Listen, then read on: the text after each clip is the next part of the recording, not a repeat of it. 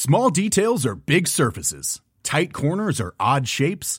Flat, rounded, textured, or tall. Whatever your next project, there's a spray paint pattern that's just right. Because Rust-Oleum's new Custom Spray 5-in-1 gives you control with 5 different spray patterns. So you can tackle nooks, crannies, edges, and curves without worrying about drips, runs, uneven coverage, or anything else. Custom Spray 5-in-1. Only from Rust-Oleum. It's February 6th, 1928, and another remarkable event is about to be uncovered by Ariel, Rebecca, and Ali, the Retrospectors. The mysterious woman known as Anastasia Tchaikovsky, who arrived in New York City on an ocean liner from Europe today in history in 1928 to advance her claim to the Romanov legacy, is often cited as the inspiration for the animated movie Anastasia, an assertion which would be more accurate if that cartoon was about an aggressive Polish mental patient who didn't speak Russian and absolutely was not Anastasia Romanov. Yeah, so before she disembarked, Anastasia actually held a press conference on the liner, which was called the Berengaria, explaining that she was in New York to have her jaw reset. She was claiming that it was broken by a Bolshevik soldier during her narrow escape from the execution of her entire family, the Romanovs, at Ekaterinburg in Russia. And Anastasia was actually welcomed to New York by Gleb Botkin, who was the son of the Romanov family doctor, who was actually executed along with his patients in 1918. And Botkin immediately called her Your Highness and claimed that she was, without doubt, the Grand Duchess Anastasia, with whom he had played as a child. Except, as Rebecca has already told us, she wasn't. She was a Polish factory worker with mental health problems. But let's explain who she was pretending to be, or who she'd convinced people she was. And that is the daughter of Tsar Nicholas II. So you have to actually go back really to 1917 and the revolution that erupted in Russia to understand this story. Nicholas was forced to abdicate. He had 4 daughters, Olga, Tatiana, Mariana, and Anastasia. And whilst they were in Bolshevik captivity, Lenin decreed they should be murdered to remove any threat to the revolution. And in the early hours of the 17th of July 1918, the Romanov family and their doctor, as you mentioned, and their 3 servants were awoken and taken down to the basement on the pretext that the house was soon to be attacked, so this was for their security, and a group of guards who'd been given handguns entered the room and murdered everyone, the dogs, the children, the lot. The Bolsheviks murdered not only the imperial family, but also Nicholas's brother, Mikhail, and Alexandra's sister, Ella, and the princes and the Grand Dukes by throwing them down a well and leaving them to die. There's no reason to think they wouldn't have done this. But because we're in Russia and information was tightly controlled, only the death of Nicholas was announced, which led a gap in the Russian public imagination. Maybe at least one of the daughters escaped. Yes, so 2 years later, police in Berlin took in a young woman who had attempted to jump from a bridge. She had no ID papers, she was unwilling or unable to give her name, she was foreign, she was obviously in distress, and they committed her ultimately to a mental asylum. And 2 years later there, a fellow patient became convinced that she was Tatiana. And on her release, she started spreading this claim around the community of Russian aristocrats who had sought refuge in Germany. Several then visited the asylum out of curiosity to see the alleged Tatiana.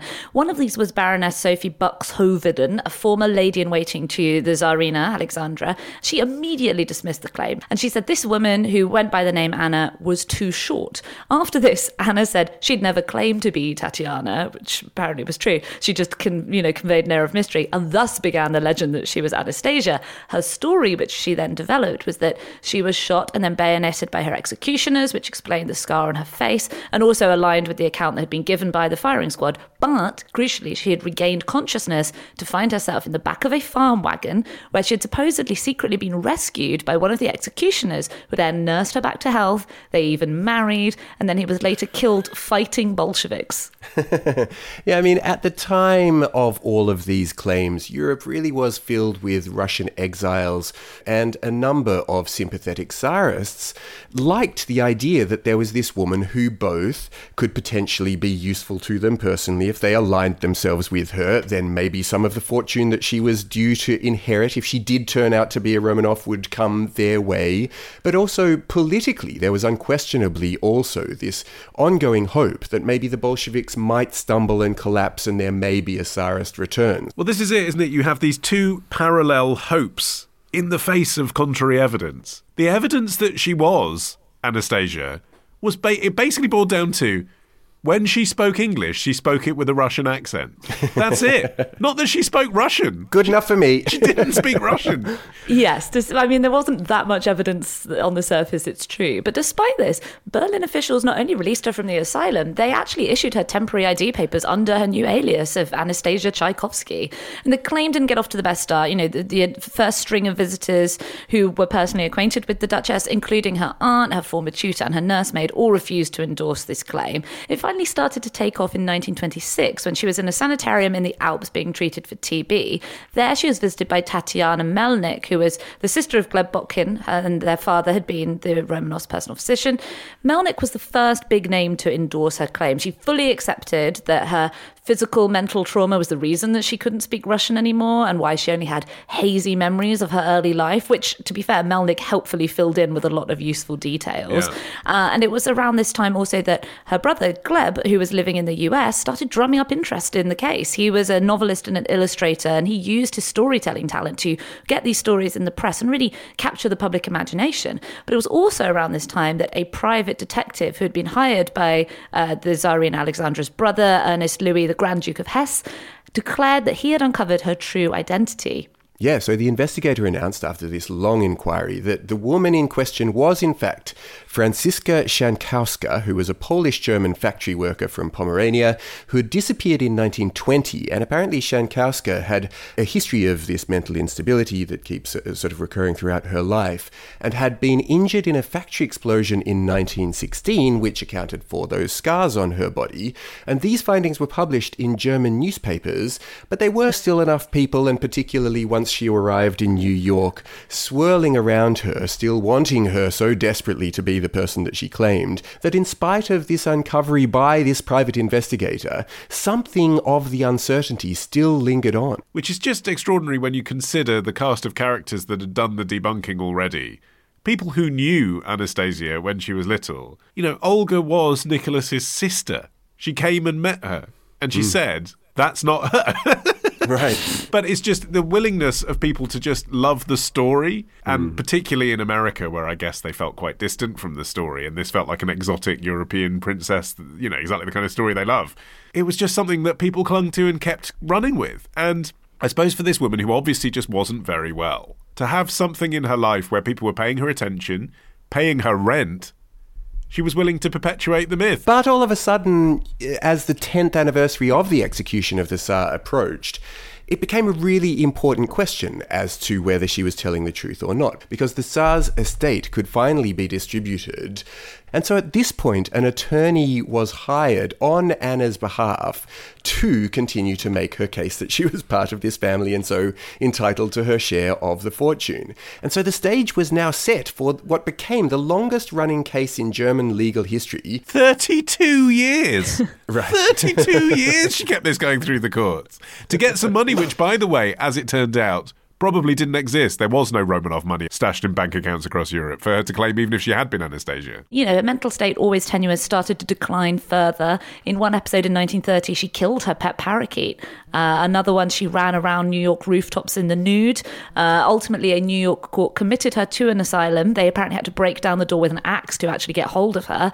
And in 1931, she was released and returned to Germany. Yeah, and during the war, Anna was supported by German aristocrats, and when the area that she was living in became part of the Russian occupation zone, a German prince helped her across the border to the French occupation zone, and there Anna became a recluse and lived alone with 60 cats, until finally in 1968 she left Germany and returned to the US. Yeah, courtesy of Gleb Botkin, he came to her rescue again. He brought her to Charlottesville, Virginia, where he lived, and even managed to arrange a green card marriage to his friend, an eccentric history professor called Jack Manahan, which would enable her to remain in the country. Manahan was actually a perfect match. He was also a reclusive, animal-hoarding delusionist. He called himself son-in-law to the Tsar. And then finally, in February 1984, she died of pneumonia in the US. And died, therefore, still, with her supporters saying she was Anastasia, she herself still claiming to be, not knowing that there would be evidence that would prove that she wasn't. But there was evidence, and it came after she died, because while she was alive, she'd had some surgery in the US, and by some miracle, they managed to keep like a slide of her bowel or something. They were able to compare that directly with the living relatives of the Romanovs, specifically Prince Philip, who gave DNA so that they could test whether there was anything to the story. And it was shown that she had absolutely no connection at all to any Romanov DNA. In the intermittent period, there had been a boost to the myth as well, because the grave of Nicholas and his children was found in the 1970s and exhumed after the collapse of communism in 1991, but 2 bodies couldn't be accounted for. And this perpetuated the myth for a while that, those are the 2 bodies. It must be Anastasia and Tatiana. And, it must be that the story was right all along. But then... So maybe she was both of them. Exactly. But then they did find the other 2 bodies a little later, and they did do DNA tests on those, and those 2 bodies were Romanov DNA. It's just astonishing, though, that she kept her story going for so long, that even though at every point along the way people kept going, no, it probably, almost certainly, definitely is not her. Well, I think it's also the fact that it's Russia. I mean, and so you still have a situation now in the 21st century where the Russian Orthodox Church still haven't confirmed the authenticity of the body. So there's still a question mark over it because of the way that information is handled there. Yeah, forget about the DNA test. Come back to me when the Russian Orthodox Church is confirmed. Tomorrow. He knew how to fall over and not hurt himself, but still that doesn't prepare you for being hit from behind at 20 miles an hour, does it? Ditch the ads and get a Sunday episode when you join Club Retrospectors. Patreon.com/retrospector. Small details or big surfaces. Tight corners or odd shapes.